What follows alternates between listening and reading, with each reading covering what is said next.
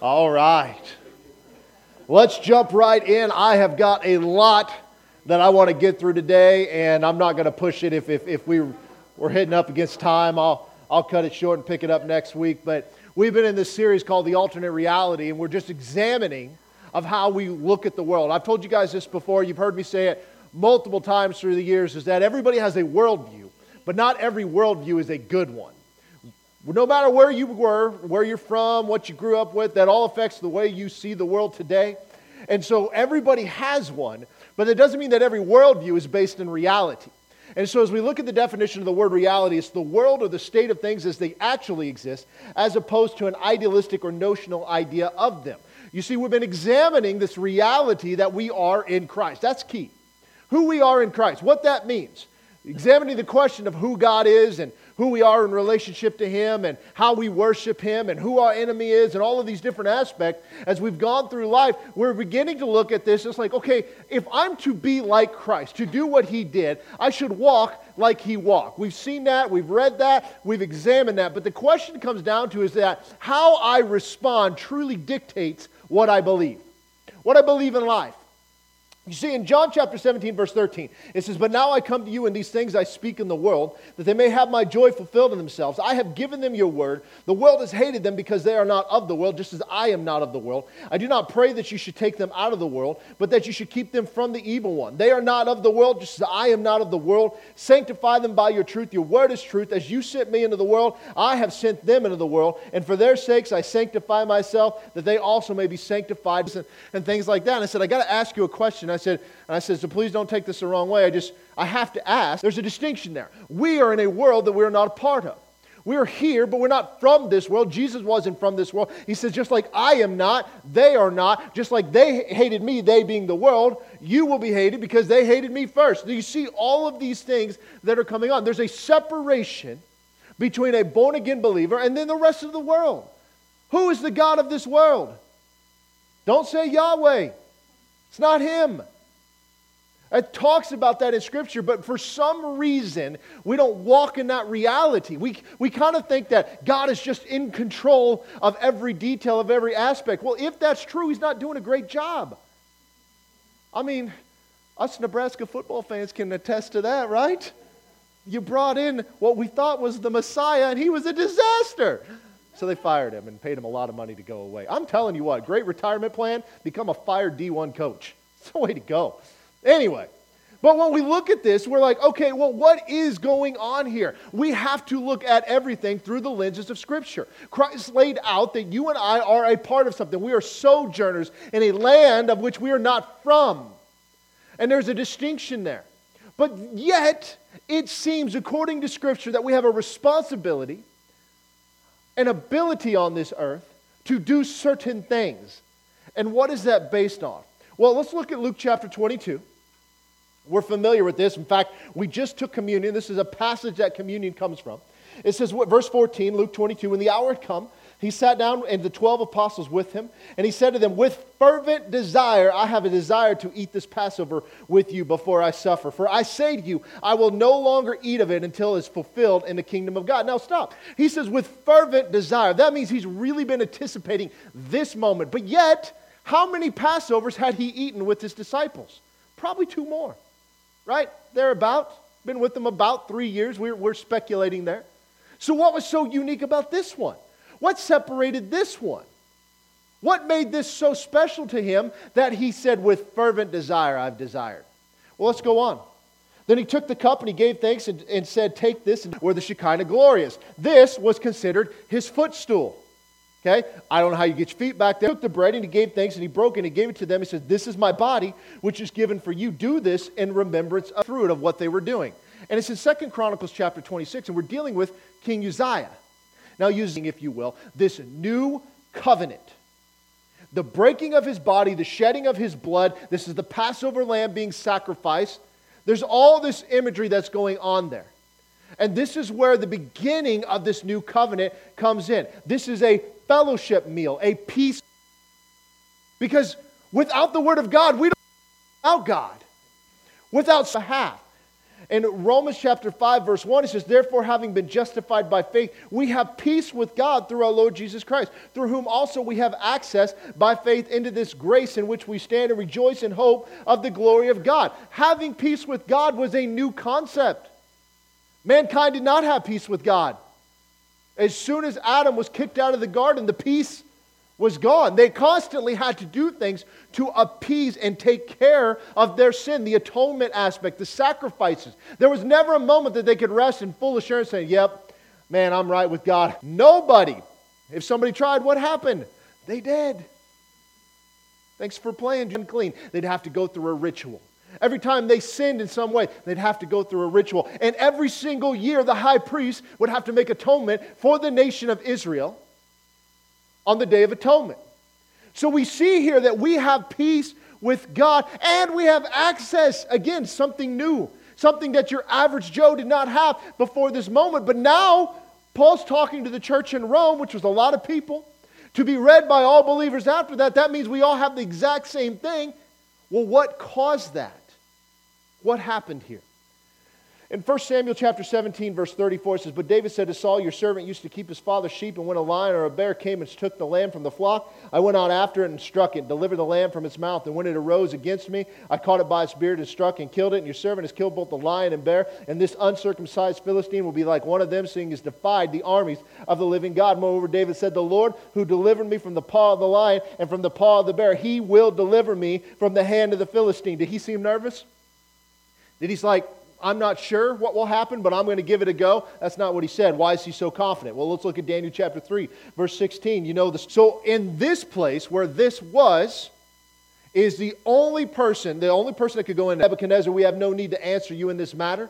If that is the case, our God whom we serve is able to deliver us from the burning fiery furnace, and he will deliver us from your hand, O king. But if not, let it be known to you, O king, we do not serve your gods, nor will we worship the gold image which you have set up. Did they seem confused? Were they not sure how God was going to respond? No, they knew what God was going to do. The argument wasn't if what God was going to do. The argument was what Nebuchadnezzar was going to do. If you throw us in, God will save us. If you choose not to, just know we will never bow our knee. That's pretty confident. I don't know if you know this, but some of you that have been coming in on Wednesday night with Daniel, that Nebuchadnezzar, not a calm guy. He's not okay with people second-guessing what he has to say. But that was bold. They were confident. Why? It all comes back to the covenant. You see, the covenant they had, they were inside of the Mosaic covenant, the old covenant. They were so confident in how God was going to respond that a young man was willing to stand in front of a giant, and 3 young men were willing to question Nebuchadnezzar. Because what was the consequence of not falling before the giant? Or not the giant, but the statue. Oh, I'll kill you all, and then I'll make your house a dung heap. Not a good ending. Yet these 3 young guys had no problem. Why? In Psalm chapter 89, verse 34, it says, my covenant I will not break, nor alter the word that has gone out of my lips. Who said that? God said that. You see, they're confident in the covenant, in the promises of God. They're underneath the Mosaic covenant. Now, we've gone through this. There's a list of the covenants here. You got the Adamic, the Noahic, the Abrahamic, Mosaic, Davidic, and then the New. Now, there are more. There are others. The Adamic is split into 2 if you want to be right. But we're looking at this, and we began to examine, okay, these covenants, or we could call them contracts. That's the language that we speak in. But then we've been preaching the kingdom of God. There's a lot that goes into that. And so as we began to God with mankind, and there is a distinction there. Because the Adamic covenant, the Noahic covenant, the Abrahamic covenant were all made by promises with God. God said to Noah, I'm never going to flood the earth again. That's my promise. Noah never went around after that and was like, maybe I should hang on to this ark just in case. Just a little backup plan. No. We never have to worry that God is going to destroy the earth with water again. Why? My covenant I will not break, nor alter the word that has gone out of my lips. He promised that to Noah. What did Noah have to do to keep it? Nothing. Nothing. It was a promise to him, and he gave him a sign, the sign of the rainbow. Every time you see it, it will remind you of that covenant. The Abrahamic covenant. Hey, I'm going to make you the father of many nations. I'm going to give your people a land. When they come out of Egypt, they're going to walk into this land. It's their land. I'm giving it to them. What do they have to do? Go to the land. What did they not do? Go to the land. But the land still belonged to them because God had promised. They weren't obedient, but God had promised. And so that thing there, Abraham had to do absolutely nothing.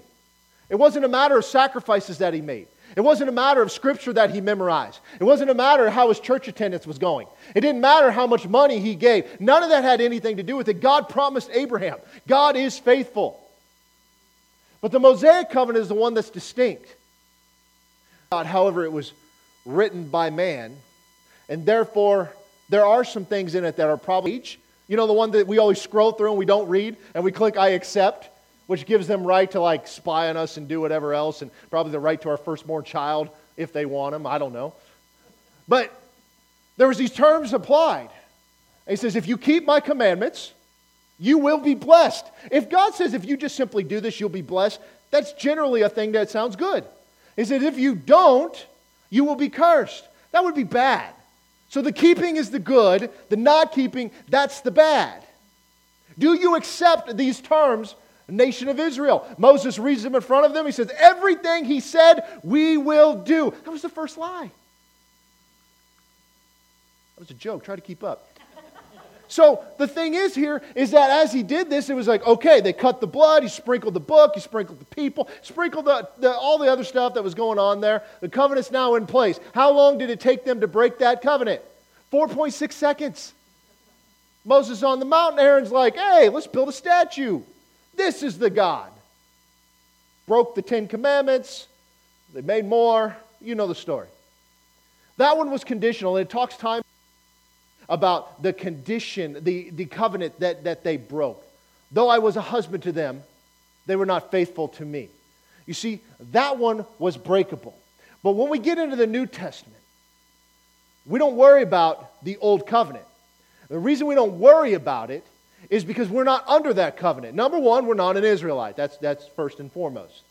But number two, Jesus has set up a better covenant. Let's look at this in Hebrews chapter 8, verse 1. Now, this is the main point of the things that we are saying. We have such a high priest who is seated at the right hand of the throne of majesty in the heavens, a minister of the sanctuary and of the true tabernacle which the Lord erected, and not man. For every high priest is appointed to offer both gifts and sacrifice. Therefore, it is necessary that this one also have something to offer. For if he were on the earth, he would not be a priest, since there are priests who offer gifts according to the law, who serve the copy and shadow of the heavenly things, as Moses was divinely instructed when he was about to make the tabernacle. For he said, see that you make all things according to the pattern shown to you on the mountain. But now he, who's he?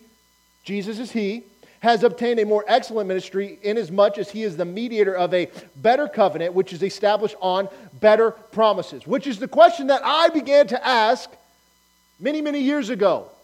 If it's better, what makes it better? If it's established on better promises, what are those promises and how are they distinct? You see, as if you will begin to understand the different covenants, because that's the language God speaks in, you will clear up so much mud in your reading of Scripture. I mean, we're talking a little bit this morning because we love to have these in-depth conversations. Calvinism versus Arminianism and stuff. It was very low level conversation. We didn't really go that deep. But it's like, where do these different ideas come from? Most of them can simply be done away with if you just begin to understand the greater context of the Scripture as a whole. And that is that it is written in covenants. They're everywhere. Every time Abraham acted in something, he acted inside of a covenant. Every time the people of Israel acted in something, they acted inside the confines of a covenant and the consequences that come with that.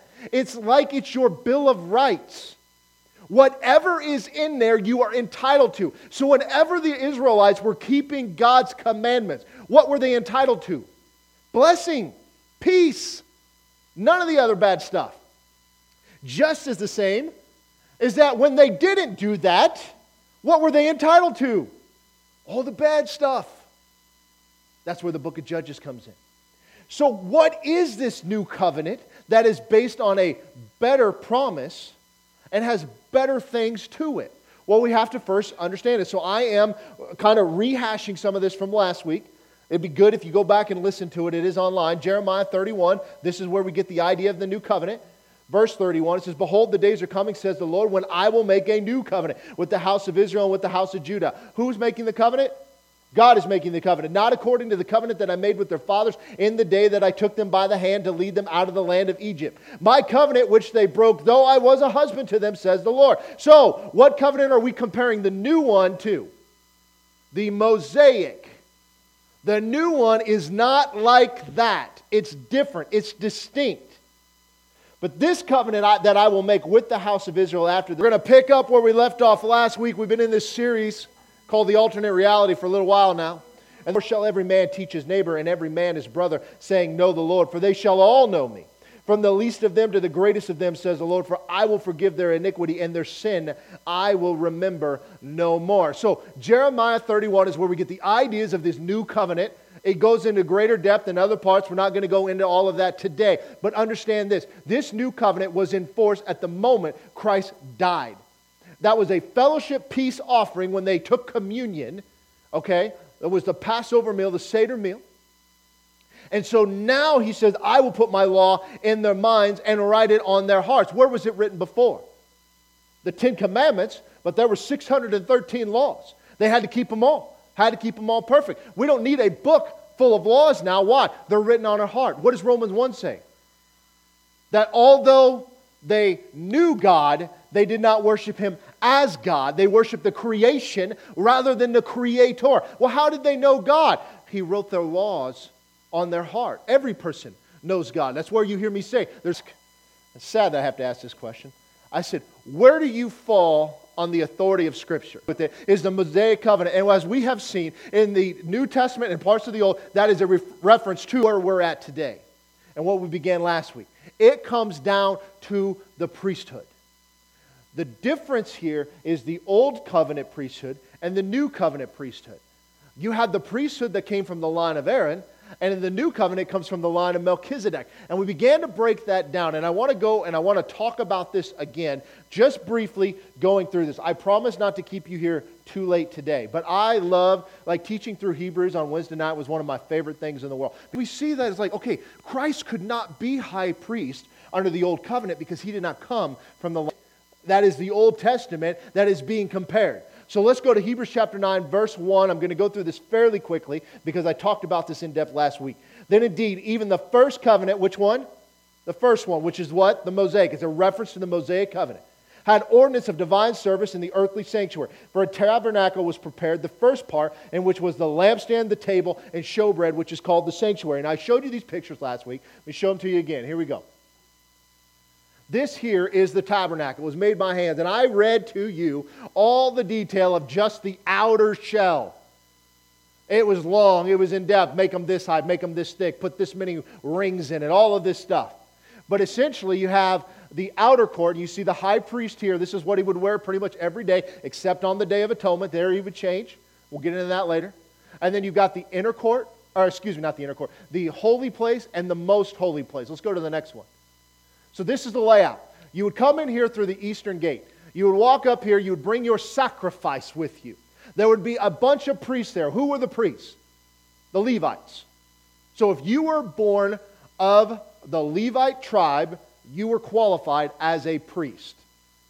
You could do all of the stuff here and all of the stuff here. As a matter of fact, Raleigh Morris, who is our Jewish missionary that we support, who's over in Israel, who did get his citizenship here just recently, just so you know, he is of the tribe of Levi. His Hebrew name is David Halevi, just so you know.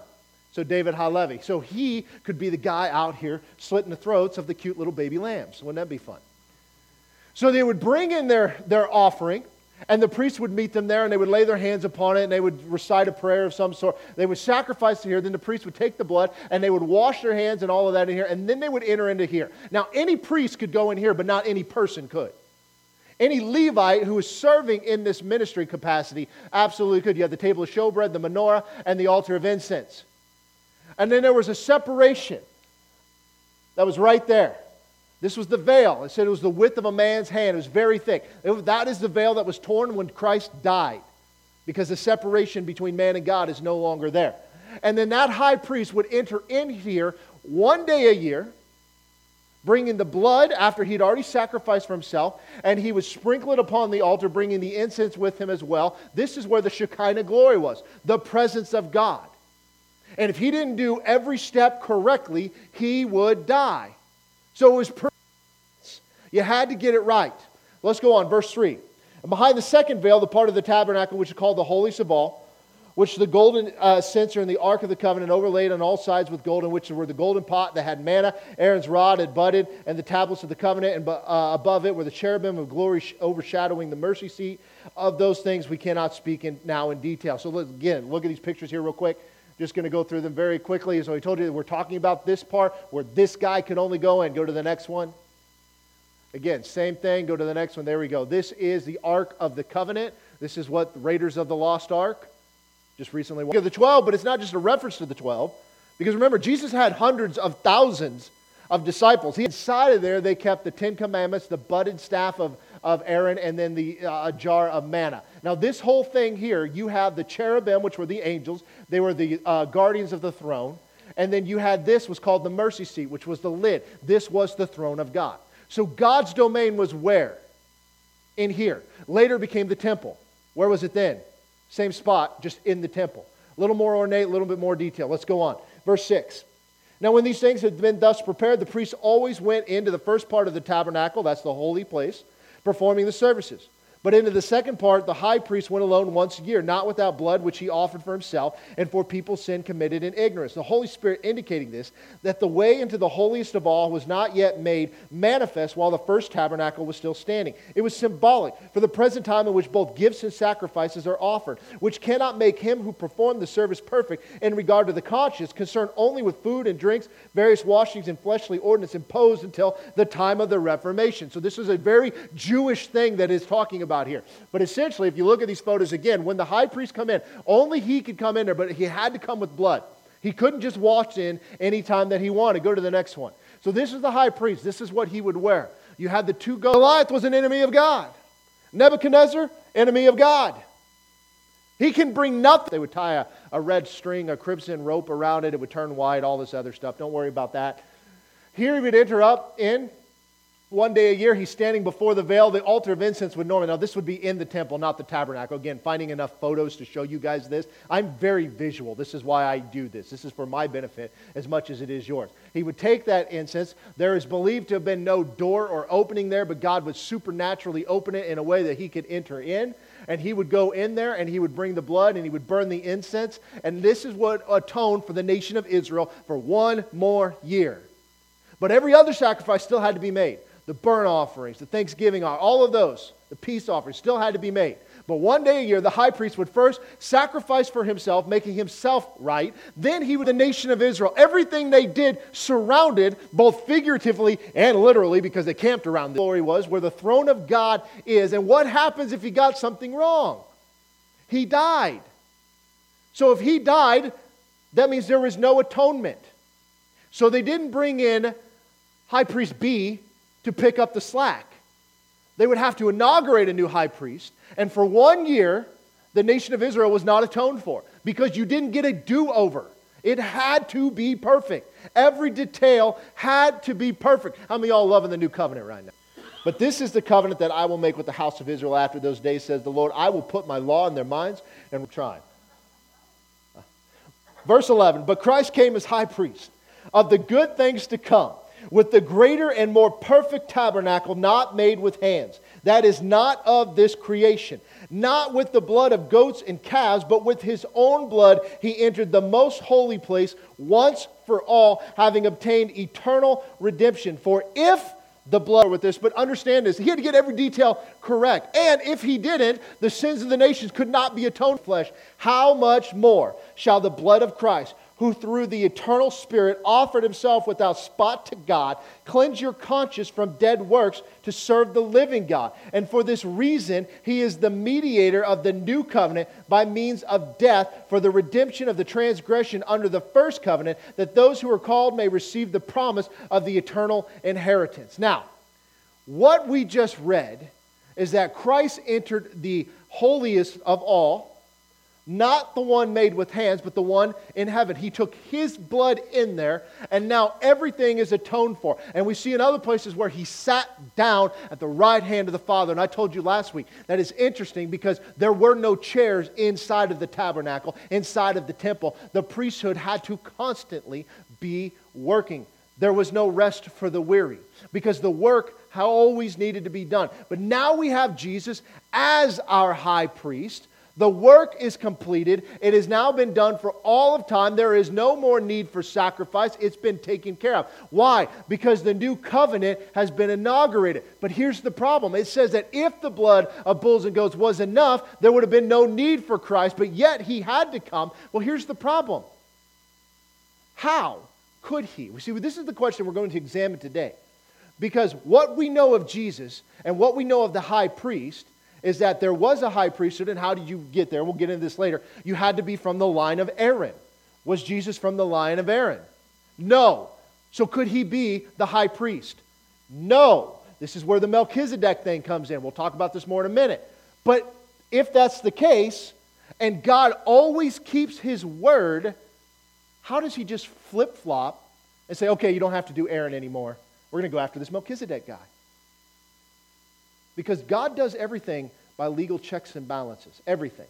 He doesn't just wake up one day and is like, yeah, that Aaron thing was fun. Let's go this side now. That's not what happened. So let's begin to get into this. Now, the first thing that we have to know is what was this old priesthood? This is where the new information is coming in. I promise I have a lot to go through, but I'm not going to rush through this because I want you to get it. So we'll start in Numbers chapter 18. Verse 1. There are other passages you can look at that talks about this priesthood.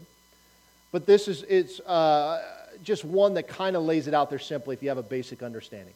It says, Then the Lord said to Aaron, You and your sons and your father's house with you shall bear the iniquity related to the sanctuary. With you and your sons with you shall bear the iniquity associated with your priesthood. So now, when it says sanctuary, it is a reference to the most holy place. You and your sons shall bear the iniquity. And furious, he had a censer in his hand to burn incense. And while he was angry with the tribe of Levi, the tribe of your father, that they may be joined with you and serve you while you and your sons are with you before the tabernacle of witness. They shall attend to your needs and all the needs of the tabernacle. And they shall not come near the articles of the sanctuary and the altar, lest they die, they and you also. So there's the keep out sign from the holiest of holies. They shall be joined with you and attend to the needs of the tabernacle of meeting for all the work of the tabernacle. But an outsider shall not come near you. So it has to be of the Levite tribe. And you shall attend to the duties of the sanctuary and the duties of the altar, that there may be no more wrath on the children of Israel. This is the atoning for the year. Behold, I myself have taken your brethren, the Levites, from among the children of Israel. They are a gift to you, given by the Lord to do the work of the tabernacle of meeting. Therefore, you and your sons with you shall attend your priesthood for everything at the altar and behind the veil, and you shall serve. I give your priesthood to you as a gift for service, but the outsider who comes near shall be put to death. Now, for time's sake, I'm giving you a lot more detail than what's given here. But the bottom line is that you were a Levite, you were qualified to be a priest. But there was no vote taken. And so to be the high priest, you had to be of the lineage of Aaron. So if you were a Levite, but you weren't from the line of Aaron, forget about it. You're never going to get high priest. It's just not going to happen. Only God decided who would become high priest. But Jesus, it's gotten worse than that. We've turned communion and baptism into the Mosaic covenant. You guys with me so far? We see in Psalm 110, verse 4, that says, The Lord has sworn and will not relent that you are a priest forever according to the order of Melchizedek. This is the first time that we see this idea laid out. We see Melchizedek earlier, but this is the first time the reference to Messiah is a priest forever according to the order of Melchizedek. And the book of Hebrews expands the idea of the great high priest. Now, the reason we're going in this in detail is the fact that you'll hear people say this, but I don't think we really understand what all that entails and what that means. So in Hebrews chapter 4, verse 14, it says, Seeing then that we have a high priest who has passed through the heavens is what? In order to get to the Father, you must pass through, sympathize with our weakness, but was in all points tempted as we are, yet without sin. Let us therefore come boldly to the throne of grace, that we may obtain mercy and find grace to help in a time of need. So, Jesus, our high priest, we know he's after the order of Melchizedek. Where is he? Our high priest is in heaven. He's seated at the right hand of the Father. Every other high priest, including Aaron, could enter into the presence of God, but he couldn't stay there. He would have to leave. So Jesus is in a better position. He sympathizes with us. He was tempted in every way, just like us, just like the other high priests were. The difference is he did it without sin. But because he is now this mediator of the covenant, now we have peace with God, we can boldly enter into the throne. We have to leave the throne room. No. Because the veil is separated, that separated man from God is no more.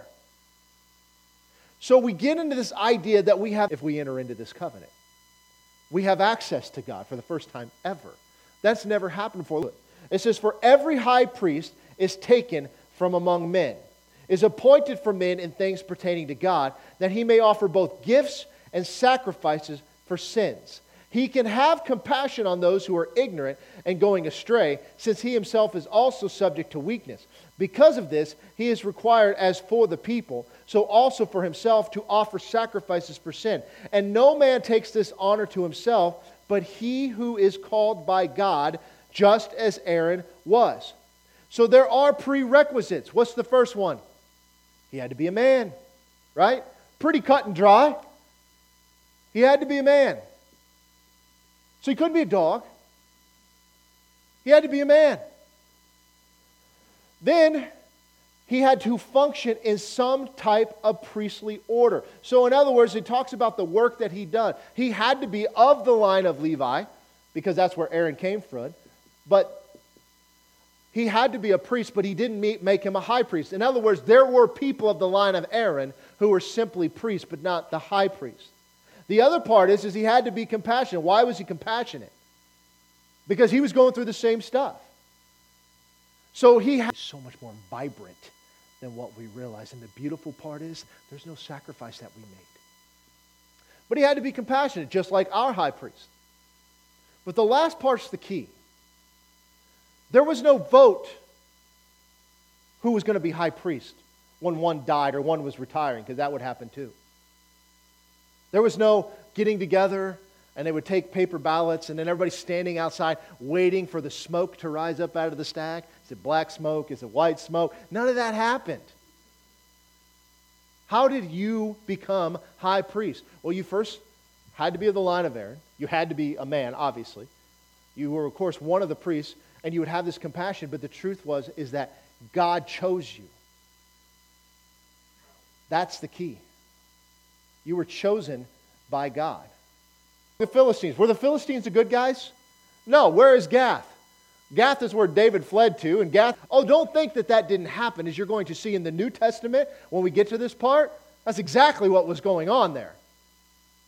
But to be the chosen one by God, you couldn't elevate yourself to that position. God put you in that position.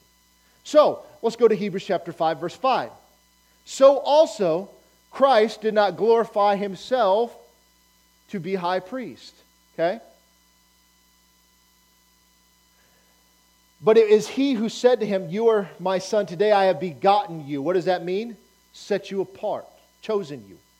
Also, he says in another place, "You are a priest forever, according to the order of Melchizedek, who in the days of his flesh, when he offered up prayers and supplication with vehement cries and tears to him who was able to save him from death, and was heard because of his godly fear. Though he was a son, yet he learned obedience by the things which he suffered. And having been perfected, he became the author of eternal salvation to all who obey him, the priest, and those of the Levites who serve. They may go in, for they are holy. But all the people," that's important. But here, as the writer is pointing out, there are 4 things to be true Messiah, okay? The first part is he was divinely appointed. He was chosen by God. The second part, of course, he had to be human. Christ came to the earth fully human. He wasn't here as the Son of God, walking around with all his Son of God powers. When did the power come? After he's baptized in the Spirit. When the Holy Spirit came upon him, the miracles began to happen. Thirdly, he had to be compassionate. And fourthly, he functioned in a priestly order. It's just not the one that we would account for. You see, when you think about it, the reason the writers of Hebrews, who I happen to believe was Paul, but because he wrote this, he's writing it to a Jewish people so that they can understand and they would have this background, and trying to comprehend this whole Melchizedekian thing would be throwing them off. So here's the question. Who is Melchizedek? If Jesus came from this lineage, meeting all the criteria necessary, we should know who this man was. Now, there's a lot of debate in this part. Okay? There's a lot of debate about who Melchizedek was, and that is because there are some people who believe that he might have been a pre-incarnate Christ, a Christophany, if you will. That this was really Jesus. Okay? I don't hold that view. I believe that he was a man because he was a leper, and he was cut off from the house of the Lord. Then Jotham, his son, was over the king's house, judging the minute. Let's go to Hebrews chapter 7. Gives us a little bit of detail. Verse 1, for this Melchizedek, king of Salem, priest of the Most High God, who met Abraham returning from the slaughter of the kings and blessed him, to whom also Abraham gave a tenth part of all, first being translated king of righteous people of the land. Now, when it talks about he was separated, he dwelt in an isolated house, he was the king. He was on top, having neither beginning of days nor end of life, but made like the Son of God, remains a priest continually. To go after the king. What happens when you go against the king? It's the whole off with his head. Those of you that were there, I've showed you guys the idea of a rhema, is that where some things are left out and we dig into it a little deeper, that the Holy Spirit intentionally leaves things out. If Melchizedek was simply a man that God set up as a high priest, did he have a father? Yeah. Did he have a mother? You bet. Did he have beginning of days? Sure. Did he have end of life? Of course he did. But yet it was deliberately left out by the Holy Spirit. So when we get into this, we're going to see here a little bit more in detail that he was this priest set apart by God. This also predates the Mosaic covenant. It was not in play here, which means the Aaronic priesthood did not exist yet. So neither did Aaron. Let's go to Genesis chapter 14. And it came to pass in the days of Amraphel, king of Shinar, Ariah, king of Elasar, Shalimar, king of Elam, and all these other kings that started this war, and I'm going to skip down and not butcher every single one of these names, okay, for y'all's benefit. Let's go down to verse 8. And the king of Sodom, the king of Gomorrah, and the king of Admah, the king of Zeboim, and the king of Balaam. So we see Uzziah to burn incense to the Lord. But for the priests, the sons of Aaron, who are consecrated to burn more, and all the other tribes that were there, and the cities that were there. Okay? But we see what's happening. Jump to verse 11. Then they took all the goods of Sodom and Gomorrah and all their provisions and went their way. They also took Lot, Abram's brother's son, who dwelt in Sodom, and his goods, and departed.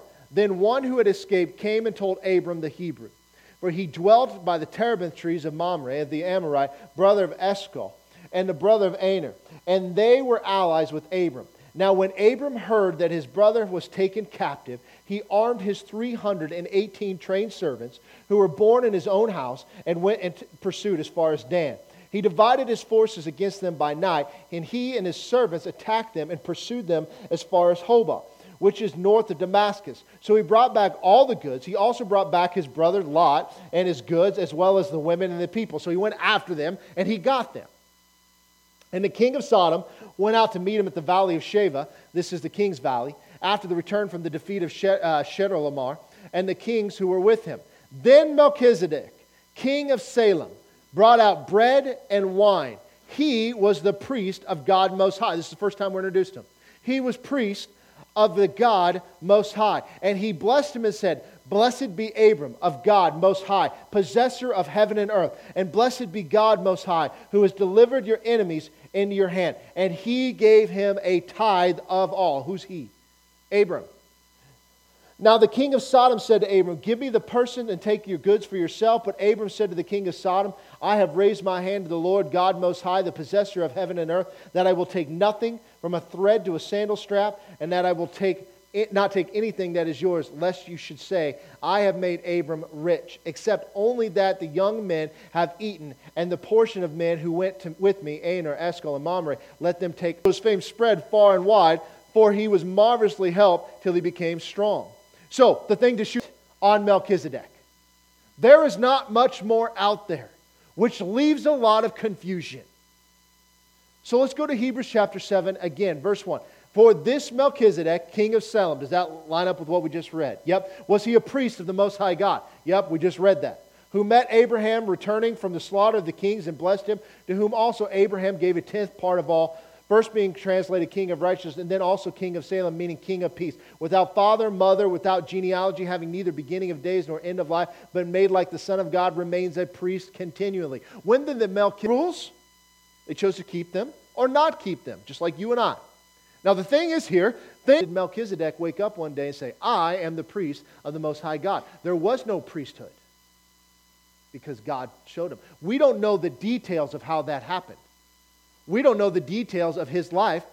We don't know how long he had been acting. What we do know is Abram's response to him when he came.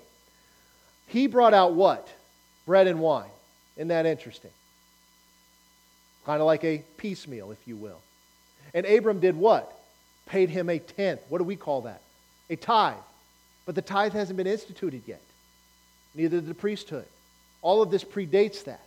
So there are 6 similarities between Melchizedek and the priest, or Jesus, really. The first one is that Melchizedek was the priest, the high priest of the Most High God. What also was he? He was a king. The second one is he issued a blessing. The third is he received tithes, just like Christ did. The fourth is he is an independent high priest, and it is not dependent upon genealogy. So who could be the guy that follows after him? Whomever God chose. Lineage didn't matter. The fifth is that it was timeless, because we don't have a record of the beginning and we don't have a record of the end. This one predates and thus presupposes the Levitical priesthood. And the sixth one is that it was all-inclusive, because who did he minister to? Was it just the Israelites? No. There were no Israelites at this point. Anybody could have come to him from anywhere, and he could have made sacrifice for them in some way. The sacrifices existed at this point. You see, the Levitical priesthood only administered to Israel, but the Melchizedekian priesthood ministered to all. So we see here a description of the origin of Melchizedek, where we get the idea from. We also see that he is superior because it is not based on what bloodline you came from. It's based off of God choosing you. So, it's shown superior in verse 4 of Hebrews chapter 7. Now consider how great this man was, to whom even the patriarch Abraham gave a tenth of the spoil. Notice what it says? Now consider how great this what was? This man. There is never an indication anywhere through Scripture that this is a pre-incarnate Christ of anywhere. This is not a supernatural being of some sort. Understand that. That is something that has been interpreted into the text later. Indeed, those who are of the sons of Levi, who receive the priesthood, have a commandment to receive tithes from the people according to the law, that is from their brethren, though they have come from the loins of Abraham. So this is talking about the responsibility of the Levites. But he whose genealogy unclean lips, and I dwell in the midst of an unclean people of unclean lips, for my eyes have seen through him. 1 Peter chapter 2, verse 4 says, coming to him. Mortal men receive tithes, but there he receives them, of whom it is witnessed that he lives. Even Levi, who receives tithes, paid tithes through Abraham, so to speak, for he was still in the loins of his father when Melchizedek met him. Now, this is the thing that you have to see. What the writer here is instituting is an understanding of how superior this priesthood is to the one underneath the Mosaic covenant. It's better in every way, and it's showing that even Levi paid, that the greater blesses the lesser. Levi, who was a founder here, and he was the father of that nation or that tribe of people, served under commandment. Melchizedek did it under blessing. It's completely different. Do you ever think that there was somebody of the tribe of Levi that maybe didn't want to be a priest? It's at least possible. Because Uzziah had no business being in there. He wasn't allowed in there. Holy is that, well, okay, that's fine. But was Jesus living under the old covenant?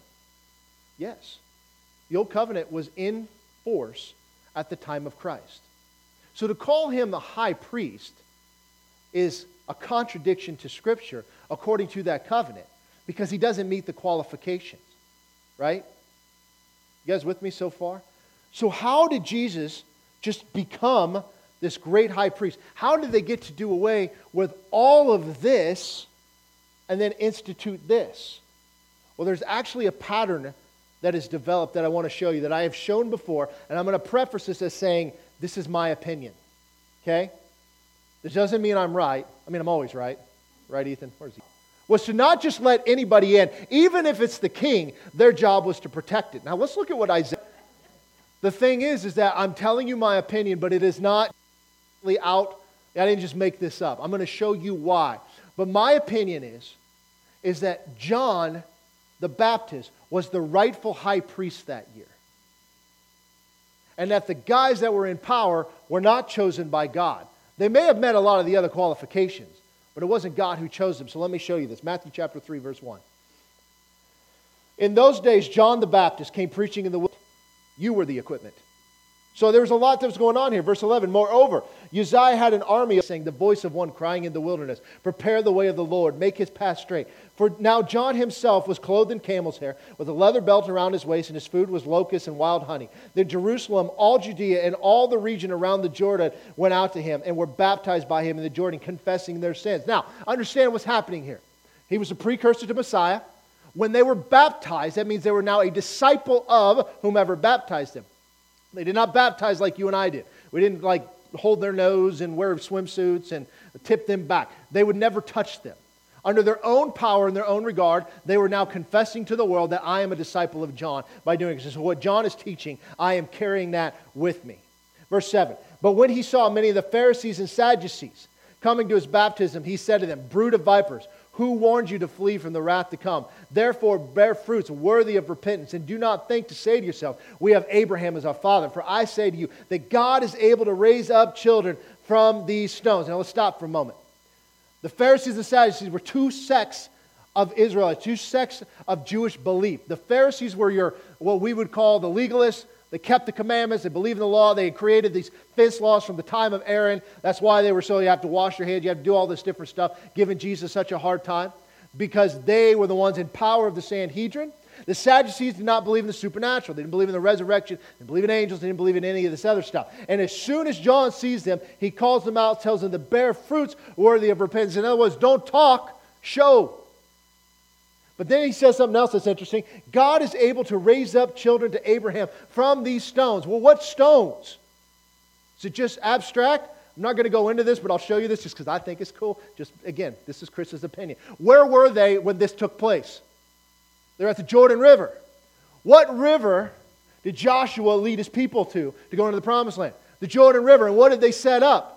Monuments of 12 stones, some in the river, some on the outside. Is it possible that those are the stones?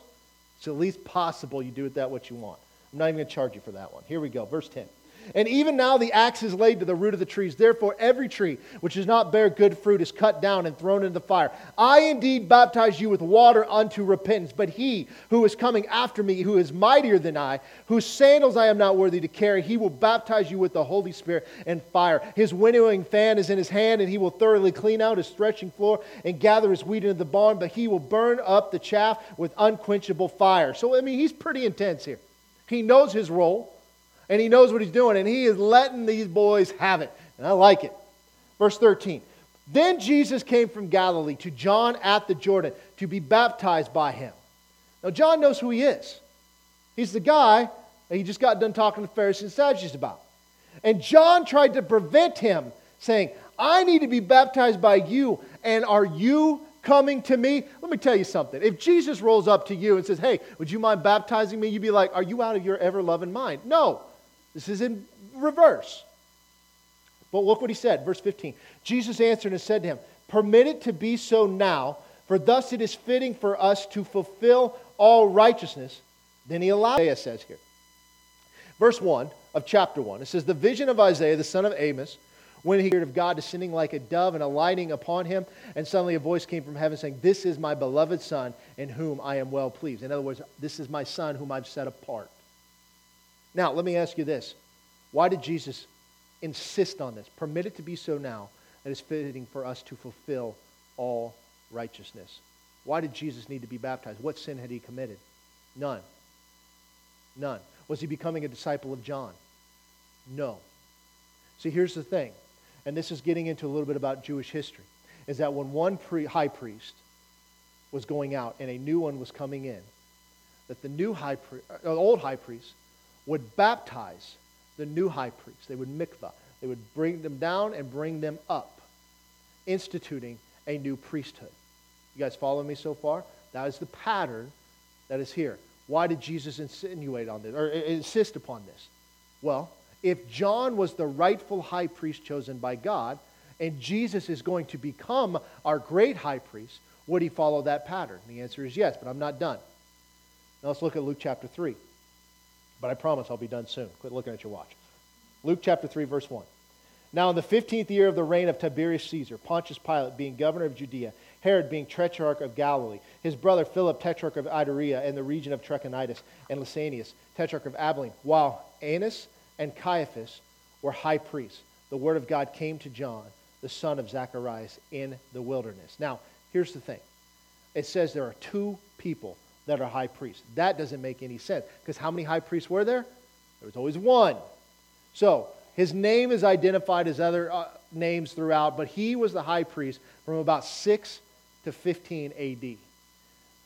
He was the father-in-law of Caiaphas, who reigned from AD 18 to 36, and then after him, Ananias 47 to 58. Now, here's the thing.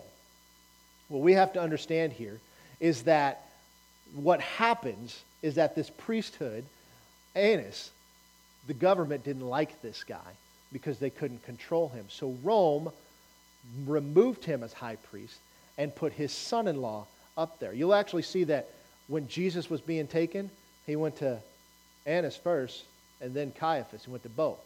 So while Rome had put Caiaphas as the high priest, the people still recognized the high priest of who he was. You guys with me so far? Just so you're not confused. That's why I talked about two of them. So, okay, great. So now we know the pattern here. We see that there's a priesthood set up at the time of Christ. Okay?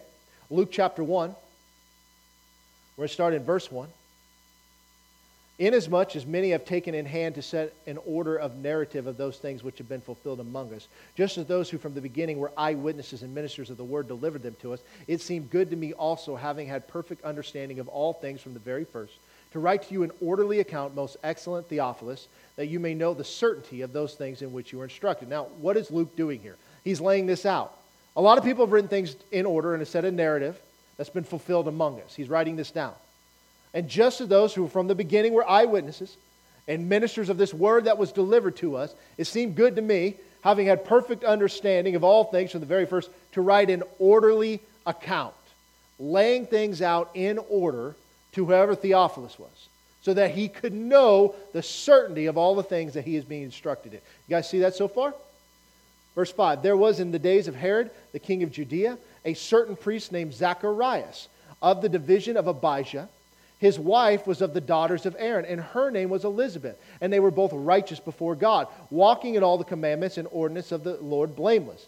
But they had no child because Elizabeth was barren, and they were both well advanced in years. And so it was that while he was serving as priest before God in the order of his division, according to the custom of the priesthood, his lot fell to burn incense when he went into the temple of the Lord. And the whole multitude of the people was praying outside at the hour of incense. Now, again, let me lay this out very quickly.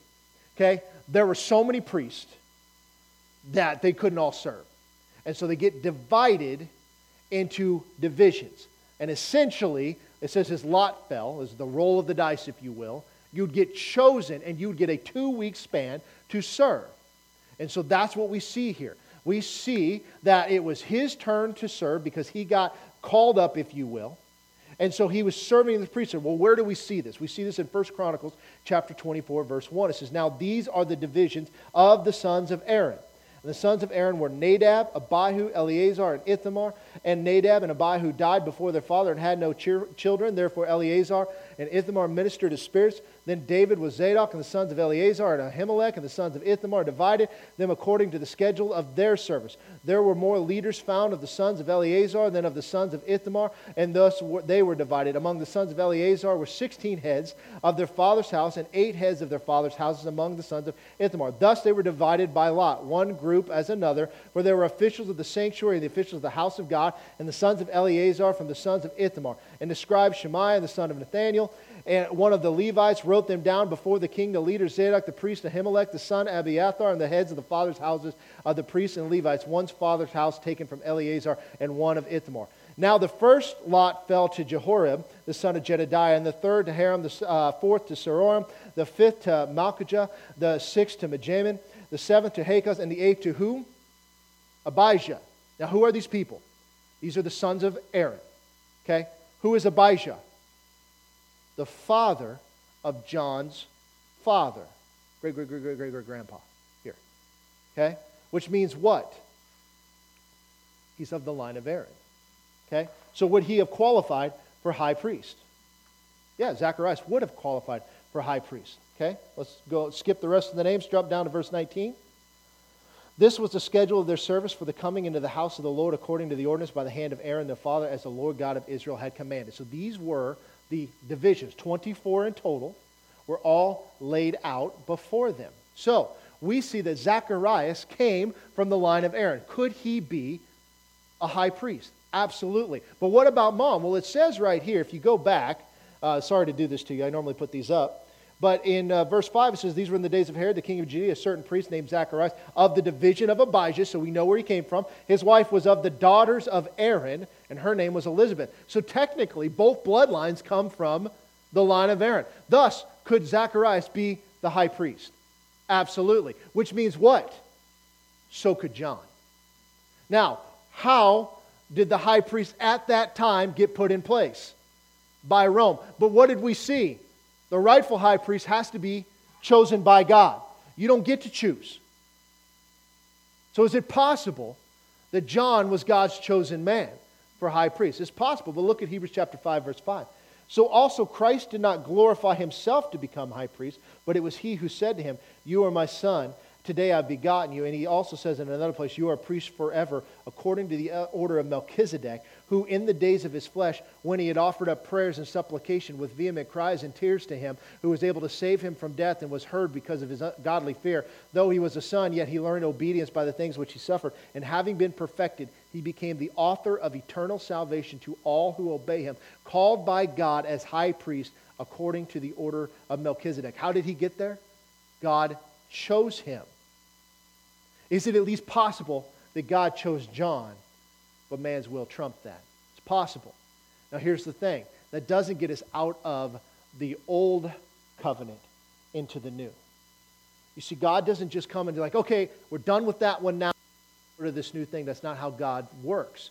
But there is something that's kind of hidden in the text, if you will, that if you're just reading, you blow right by it. You don't think about it. But we're talking about, when did the priesthood shift? Well, if John was the rightful high priest, it would have passed at the moment that he baptized Jesus. Now look at Luke chapter 16, verse 14.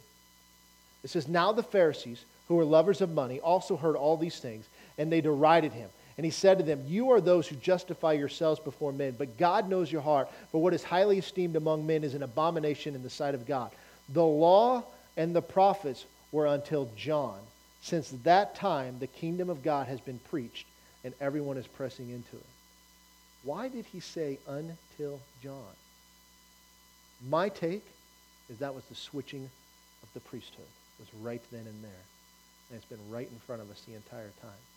You see, it's so crucial that if you're going to appreciate the new covenant, besides the fact you don't have to make all these crazy sacrifices and do all this stuff and never touch a dead thing and all that. You have a baby, you go sacrifice a bird, all that kind of stuff. If you really want to appreciate the covenant we're in, you have to understand the covenant that was before it. You see, it is the foundation that the new is put upon. It's so crucial when we get this. This Melchizedek thing is a game changer. Because only God could put who he wanted in there. You guys with me so far? I know I talked fast. Let's pray. Father, we thank you for your word. We thank you, Lord, as we are diligent to study it, that you will reveal its truths to us, that you have laid everything out in advance for our benefit, Lord, that all things are there for us, Lord, and I thank you that as we walk in a fuller understanding of this covenant, this guarantee, these promises, these rights that you have given us, that we will walk in more boldness to do the work that you've called us to do. Lord, I thank you for everything that you've done and continue to do in our lives. Lord, I thank you that we are performing in this life for you, that we are your hands and feet, we are your mouth, Lord, and that everywhere we go, we have words of compassion and hands that heal. And Father, I thank you that you are just putting inside of us a burning desire to reach those who are out of fellowship with you, out of covenant with you, and show them the truth of your way, Lord. We give you the glories. In Jesus' mighty name we pray. Amen. Well, don't forget, we got a meal right after, and we're going to decorate for Christmas, but God bless you guys, and we'll see you soon.